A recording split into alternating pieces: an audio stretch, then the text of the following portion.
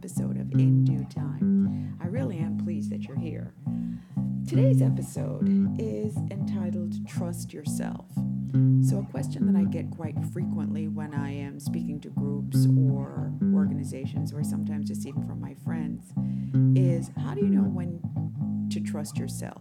How do you know when to follow your instinct? How do you know if what you are hearing inside is really what it is that you're supposed to be doing? So I'm going to share, as I shared with them, my experience with this. When I was a little girl, I grew up in a small town, and my mom was vigilant about where we could go, my sisters and I, where we could go, what we could do, who we could talk to, who our friends were, all of that. We thought she was simply being very overprotective. When we were invited to go places, and this was especially true when we were teenagers, she would, for the most part, because at that point she knew all her friends, she would say, oh yeah, sure, go ahead. But there were other times where we wanted to go somewhere in particular, and she was adamant, like, no, absolutely not. When we were bold, and those moments were few, we would say, but why? And she would say, simply because I said so. Fast forward to when I became an adult, had more conversations with my mom, and I was not always in a position to be able to reach out to her and ask her her opinion about certain things, because at that point we lived in two different countries. So through trial and error, which still occurs to this day, I made some decisions. The decisions that I made, the choices that I made in some instances, were based on, of course, how I felt about the particular situation. While there are some things that I have regretted, while there are some things I wish I hadn't done, some places I wish I hadn't gone to, I have never, ever regretted when I did follow my gut, when I did follow my instinct, whether it's been in a work situation, a professional situation, a social setting. Even when it comes to interactions with my family or with my friends, I have never once regretted when I really, truly stuck to my guns and really said, no, I feel very strongly about this and I'm really not going to budge. Either that I'm not going to go to a place where everybody is saying, yeah, you should go, or people have taken a particular position or a stance and it just didn't sit with me. And I said, no, you know what? It's okay. I'm not going to go. I'm just going to stay here, or I'm just not going to do A, B, C, X, Y, Z. I have never regretted when I've made that decision. What I have regretted are those times where I felt that way and I was swayed by what other people were doing, what my friends were doing, where it's like, why do you always have to be the one man out? Why are you the one who doesn't want to go with the flow? And reluctantly, I would give in.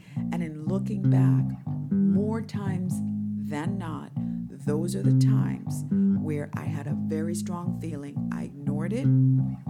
I went with what other people wanted me to do, and I regretted it. So fast forward to becoming a parent, I now understood that sometimes when my kids, they're adults now, but when they were younger and they would ask me to go a particular place or to be involved in a particular type of activity or to usually was going to a particular place, if I had a feeling and I'd go like, you know what, no, I really don't think you should, why don't you pass on this one?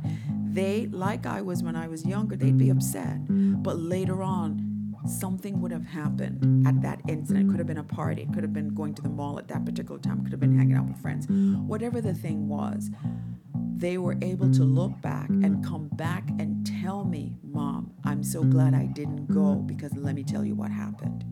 It's gratitude for not making that move. It's being thankful for not taking that step.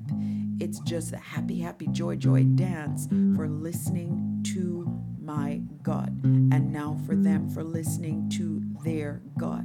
So when people ask me, how do you know? My response is simply this: it's an inner knowing. It's an inner feeling, a really, really strong knowing that sometimes you don't have any validation that of what you're feeling. You simply know what you know, and you know that it's right, and you know that it's true, and you know this is the way to go.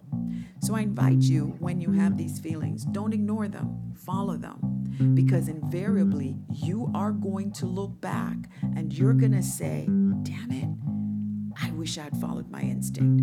It's not your fault, and never take responsibility for the fact that, you know what, there are times where you may see things or feel things that other people don't yet feel. So when you're going, nah, I don't want to go, I really don't feel like it, they're going to remember that.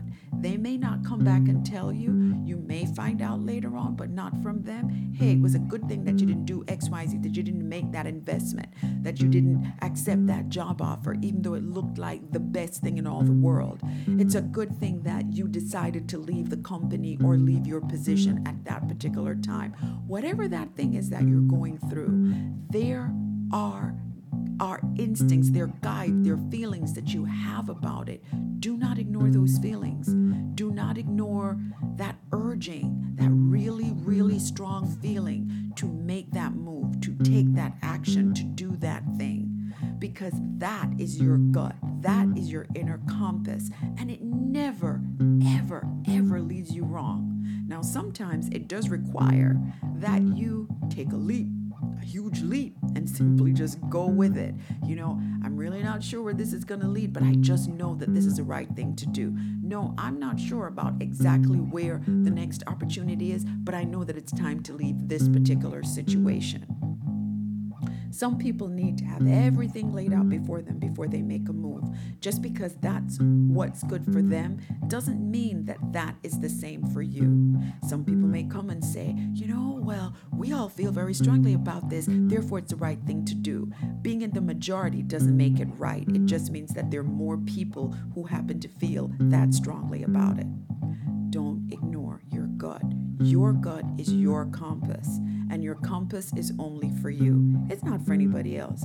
Everybody has their compass, and some people sometimes feel that they need to follow another person's due north or another person's east, northwest, southwest. We each have a compass that is there to lead us on our path, and it's up to us to listen to it and not leave that decision up to someone else. And guess what? Even if it doesn't quite turn out the way that you wanted it to or the way that you envisioned it, if you truly take a look at it, you really did get something out of that experience. Either there was a lesson to be learned, a confirmation, something that you needed to see that you would not have seen had you not gone through that experience. So I leave you with this. Trust yourself. The challenge of the week, think about those times. Take a note of, really, not so much think about, but take a note of those times where you have really, really, really strong feelings, and track to see what happens when you stick with those feelings and follow that guidance that you're being given.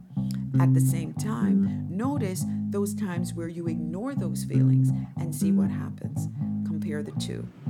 I'd love to hear from you. I'd love to hear what that's like and how this challenge is going. So I invite you to send me a text at 917-518-1444. Again, please text me at 917-518-1444 to share your challenge of the week. You can also follow me on Facebook at Deanne Erica, and please also share an email at induetimepodcast@gmail.com. Again, the email is induetimepodcast@gmail.com. Until we speak again, and we certainly will, take care.